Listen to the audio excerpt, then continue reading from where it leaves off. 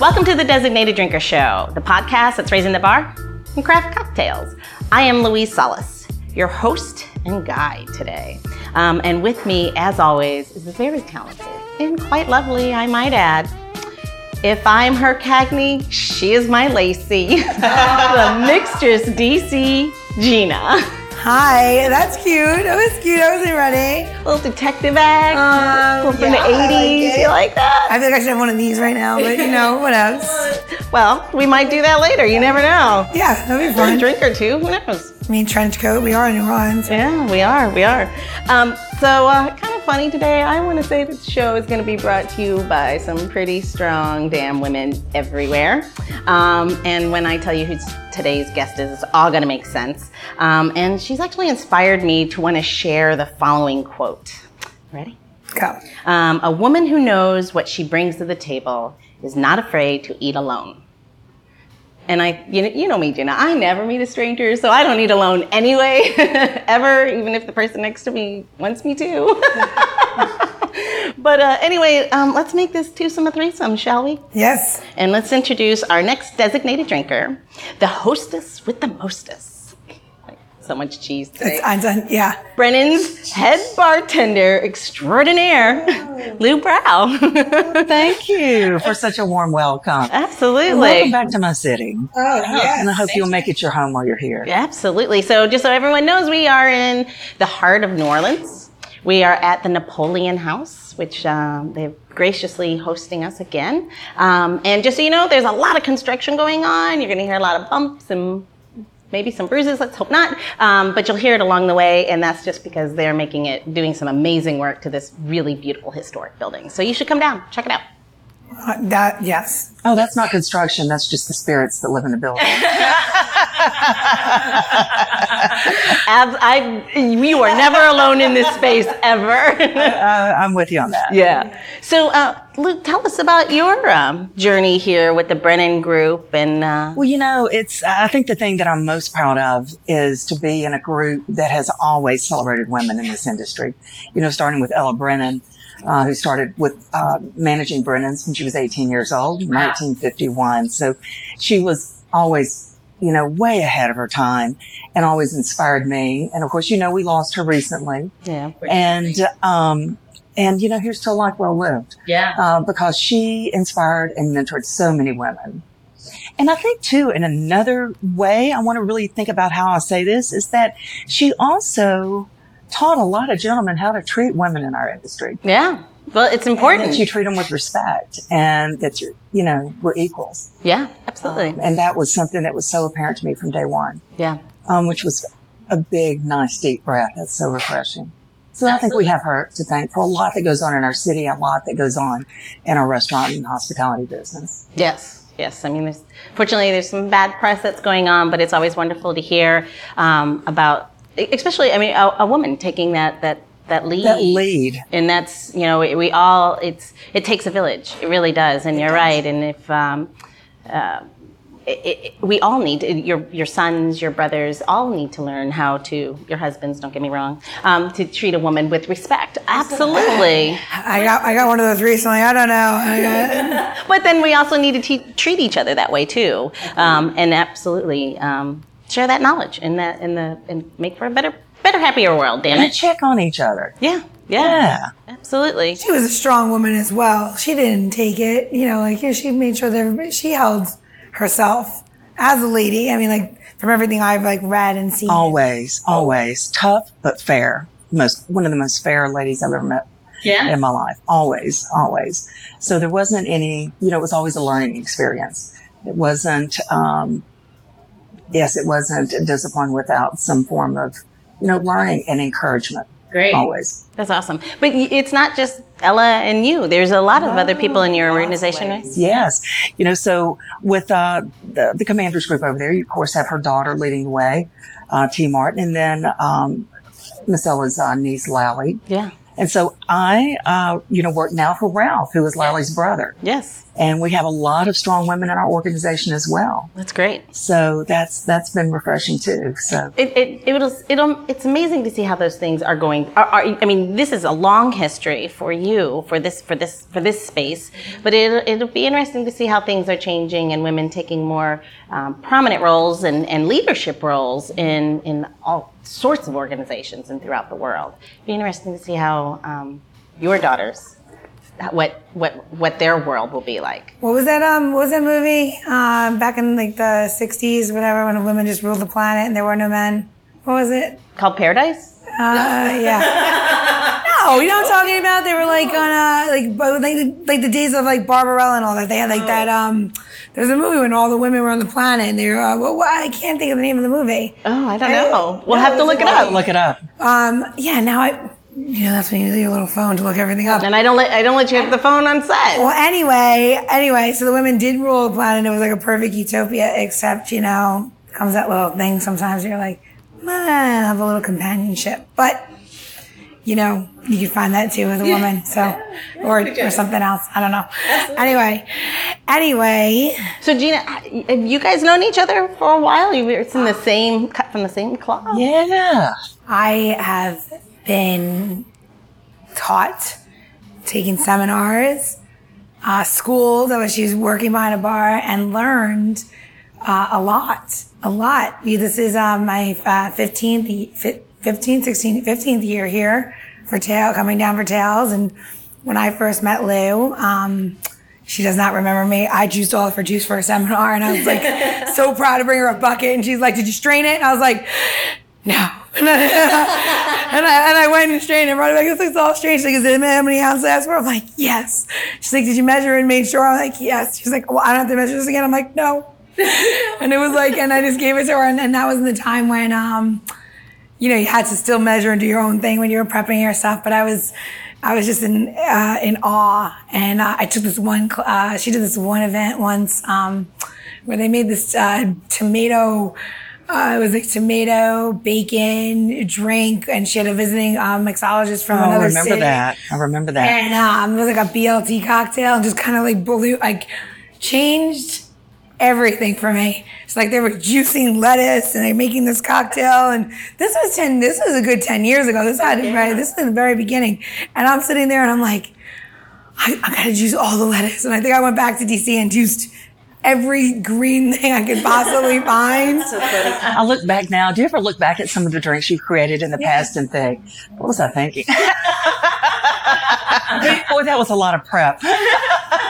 But amazing. Can you elaborate? I would love for you to elaborate a little bit on your journey, because I feel like, I know you and like that, but you're so much of an inspiration for me, and I know a lot of women that bartend, and I just kind of want everybody to know how you kind of got here to being Lou Brow and people know you. Well, I appreciate your kind words, and they mean more to me than you'll ever know.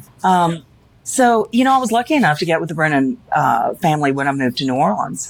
And it was really funny because they were interviewing me for a different position. And later on, when I was talking to T about it, we laughed about it because it was a very hard interview process. And she goes, every time I talk to you, I'm talking to you about a management position and all this, you just kept talking about drinks. All you wanted to talk about were drinks. And she goes, I take you here and you go back to drinks. I take you there, you go back to drinks.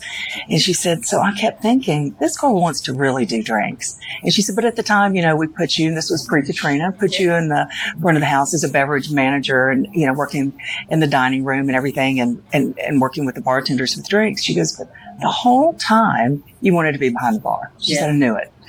And then Katrina happened and different things happened. The restaurant was closed for a while, and, I was given an offer at that time, a very generous offer of being able to pick whatever position you wanted, because they just needed people to staff in New Orleans to get places open. Yeah. So, you had different people fulfilling different roles. And I said, I'll be a bartender. And about 3 weeks into it, one night, tea was sitting at the bar, and she looked at me and she said, "You're never going back, are you?" And I said, "No, I'm not." And she said, "Well, in a year, if you change your mind, because it's been a pretty crazy process, everything we've been through, then let me know and I have your back." And I said, "Oh, I'm not going." Yeah. No, this is it. And so that's how it kind of all started, you know? That's amazing. And I had a big background in loving to cook, which I don't cook as much as I used to, but, I grew up preserving vegetables and fruits and canning things with my mother when I was very young. So I think that kind of gave me the love and just the satisfaction from it. I love making people happy with something I made. Yeah. And her cherries. And I still make cherries. I still make them for Christmas. What does that mean? What? Let me in. I don't know. Before I even knew about Luxardo cherries, I used to brandy my own cherries. Oh, nice. And I still do at Christmas and give them as little gifts. But she used to have them behind her bar all the time. She had like the cherries and stuff and the garnish. When I first went to Swizzle, right? Yes, that's it. So Swizzle Bar. And first time I went there, I walked in, I was like, what is this? It was this big block of ice in the middle of a bar. And then every station had every perfect amount of garnish and everything was cut beautifully. And there was these cherries and I had a Manhattan. I don't remember what I had. Yeah, I had a Manhattan. And the bartender wasn't you. It was a bartender put in. He said, "Would you like a cherry or a twist or whatever?" And they asked me all the right questions. And of course, I'm getting nervous because I'm like, I was a kid. I didn't know what I liked, so I was like, I don't know. And he's like, well, we should have it with this. Our lead bartender makes this. That's what they said. And I was like, oh, and put it in and I drank it. I was like, what is that? And they're like, oh, it's not with star anise. I don't know what he said was in it. I want to say it was like star anise and orange. I don't know what you put in. Cinnamon and cinnamon sticks and clove. And it was delicious. And all I knew after that was I could never buy cherries again. Yeah. Because everything I thought what a cherry was not the right thing anymore. She had ruined the bad cherry for you. Many cherries, like you do. We don't get very many cherries in New Orleans. We just have a season that's about this long for them. But we enjoy them when we get them. So that's why you have to preserve that? Yeah, Yeah. I love that. Then she taught a class, and then you taught a class. She taught a class seminar at one point with I don't remember who it was with. But you guys were talking about your garnish game and like the garnish game. Wow. It was like a panel. It was a long time ago. It was on the panel, and they had those garnishes and like how you store your garnishes and what you do with your leaves, and this is how you take care of this. I mean, like mind numbing. All right. So anyway, sorry. All right. You're at Brennan's. You're working there. And now back to you, Lou. What's funny about that is last night I was honored with Tony Abu-Ghanim, who's just somebody that has mentored me, and love Tony. And he was in the bar, and one of my bartenders, was obsessed with spanking mint, which I am totally against. So anyway, and I mentioned it to him one day, and I said, it's not my style. I think all the oil from it, it's a delicate, herb. All the oil goes on the bartender's hands and none's left in the drink. That's my opinion. And I mean, Yeah. So he was there last night, and my coworker asked him, he said, "Hey, how do you feel about that?" And without missing a beat, he goes, "I don't like it. It really makes me angry." And I looked at my friend and coworker, and he said, "I'm not going to do it anymore then." I said, "Okay, thank you." Makes me angry.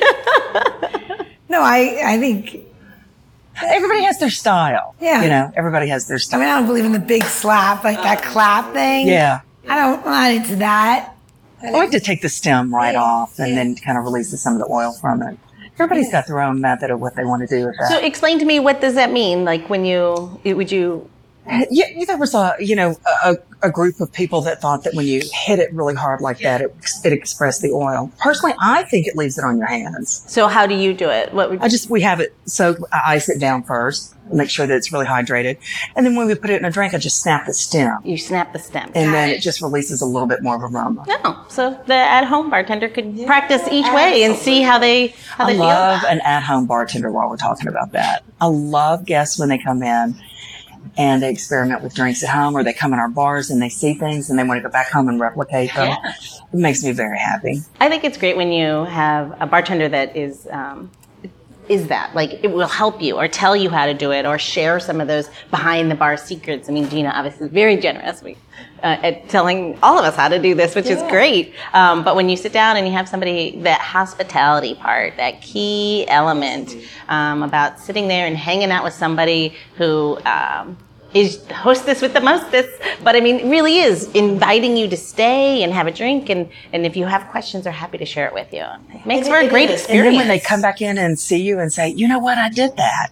I did that, and their confidence starts to build. It's just or like, I think I did it, but it was awful. Yes, and believe me, I've done the same thing. And then I just get to the point where, like, I'm waiting for an invitation to your home.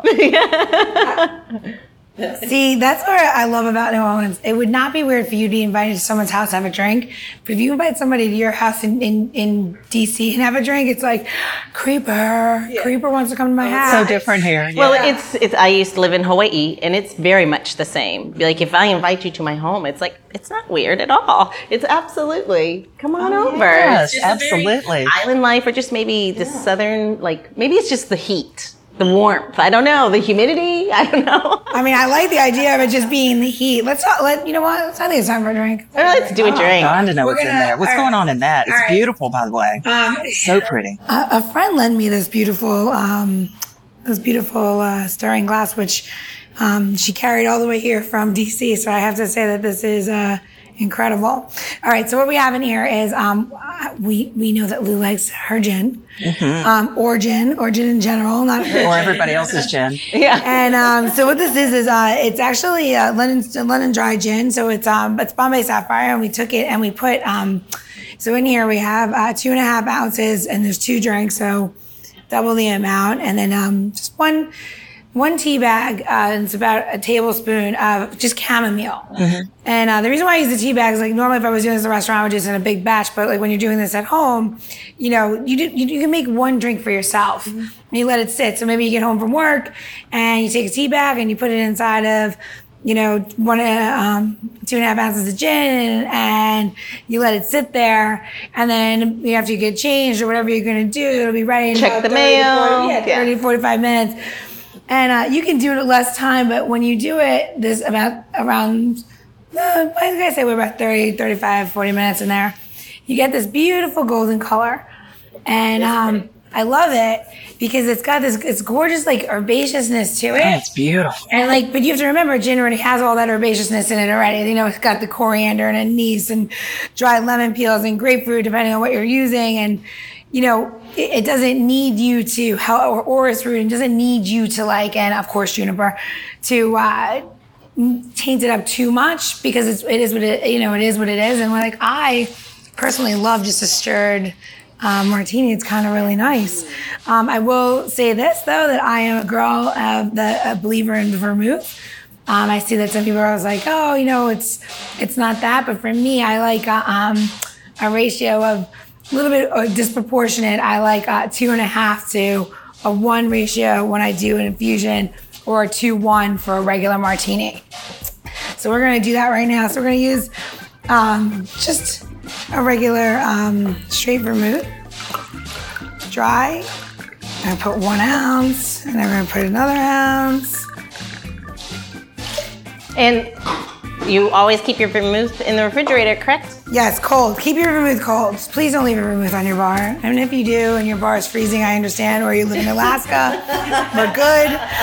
And you have no indoor heating. The Northern Lights is something you see every day. You're probably fine, but if you're in a hot climate, your vermouth is temperamental and you might want to just leave it alone. So, little thing that I like a chilled glass. I mean, again, especially we're down here in New Orleans, it's hot. So taking your liquor that's been on the shelf and doing that, you need to chill the glass to keep it cold. There's nothing worse than putting all this work in there and then you don't chill the glass, and now the glass is hot, and now the drink is room temperature, and you're like, why did I do that? Anyway, so I'm gonna put our ice in,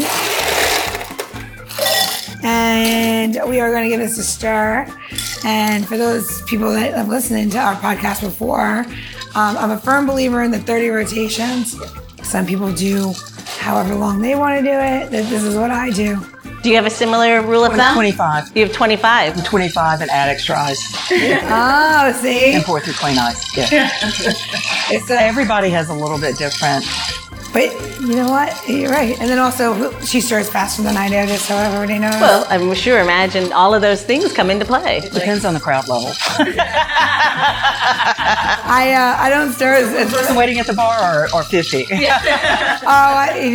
you love it though when you have like that guest that really gets that first good drink before the crowd really gets there, and like you're like, all your drinks are good, but like that moment of zen that you have that peace. It's your first drink of the night.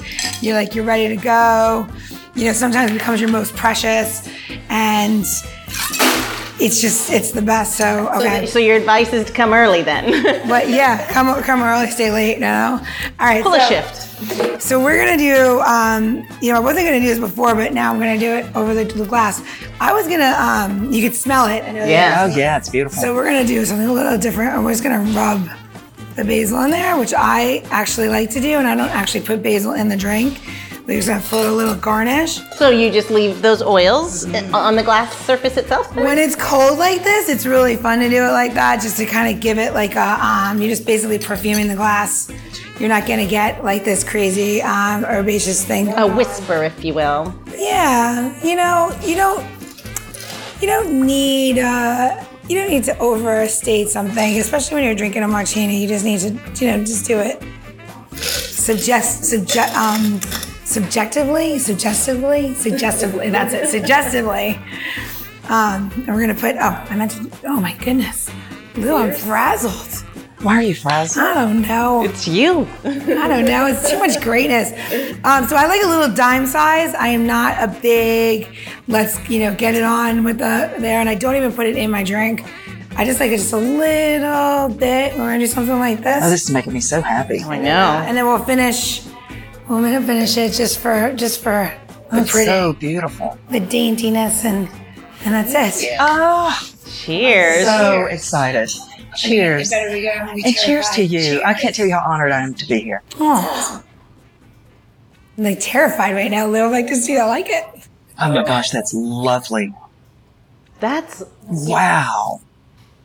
In the finish on that, you really start to... The chamomile comes out in the finish on that. That is amazing. And the aroma on the nose, everything is beautiful about it. Thank you. Your checks. I'll give you the envelope in a minute, okay? Just slide in. I'll be like, thank you so much, Lou, for coming. Quick question though, with those tea bags that you discarded, do you just save those for the next morning, like the morning after? You've been out all night, you just apply them? Oh, on your eyelid. Yeah. That's a good idea. You put them in the freezer. Gin soaked. I'd say after the night I had last night, I should have had that in my eyes this morning. I wasn't ready for that. I forget what the city had to get you. Yeah, NOLA can get you. And it's the humidity. It's not the heat, it's the humidity. It's not the alcohol. Speaking of, I think do another drink. What? I'm gonna take another sip. Oh, another sip. That's okay with you. Oh yeah, can you make me another? I was like, that's a hefty martini size, but okay. Okay. I mean, if they're gonna go in a whole different No direction. judging. We're in NOLA. No. I'll go in a different direction. Let's, we'll cancel everything out. Well, I say let's do that. So if you want this recipe or any of the other recipes that Gina whips up for us on these shows, which are all amazing, just head on over to designateddrinker.show. That's designateddrinker.show. And for all those recipes and how-tos. So that brings us to, unless you have something else. I have a quick question. Absolutely. I'm dying to know what you ladies drink before we conclude for the day. What do you drink? What's your go-to? All right, ready? Summertime, for me, gin. Love gin. Or if I'm going out to dinner, pre-gin martini, fave. And then I think whiskey.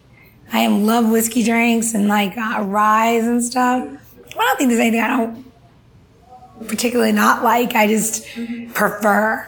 I have go-tos. I love gin. And I love a dirty martini. My martini's gotta be like filthy. Okay. Like my ankles are swelling with every sip.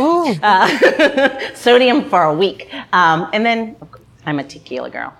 Oh, yes. Wow. Yeah. Shots. She likes me to do shots. I like to sip them, and she gives me shit for not shooting, so I just sip them. That's a lot of sisters to say. Whatever. Mezcal, I think mezcal sipping is why I love this drink so much is because I'm originally from North Louisiana, where sweet tea is basically the house wine of the South. Oh, yeah. And so when you put tea in the drink, it's just perfect.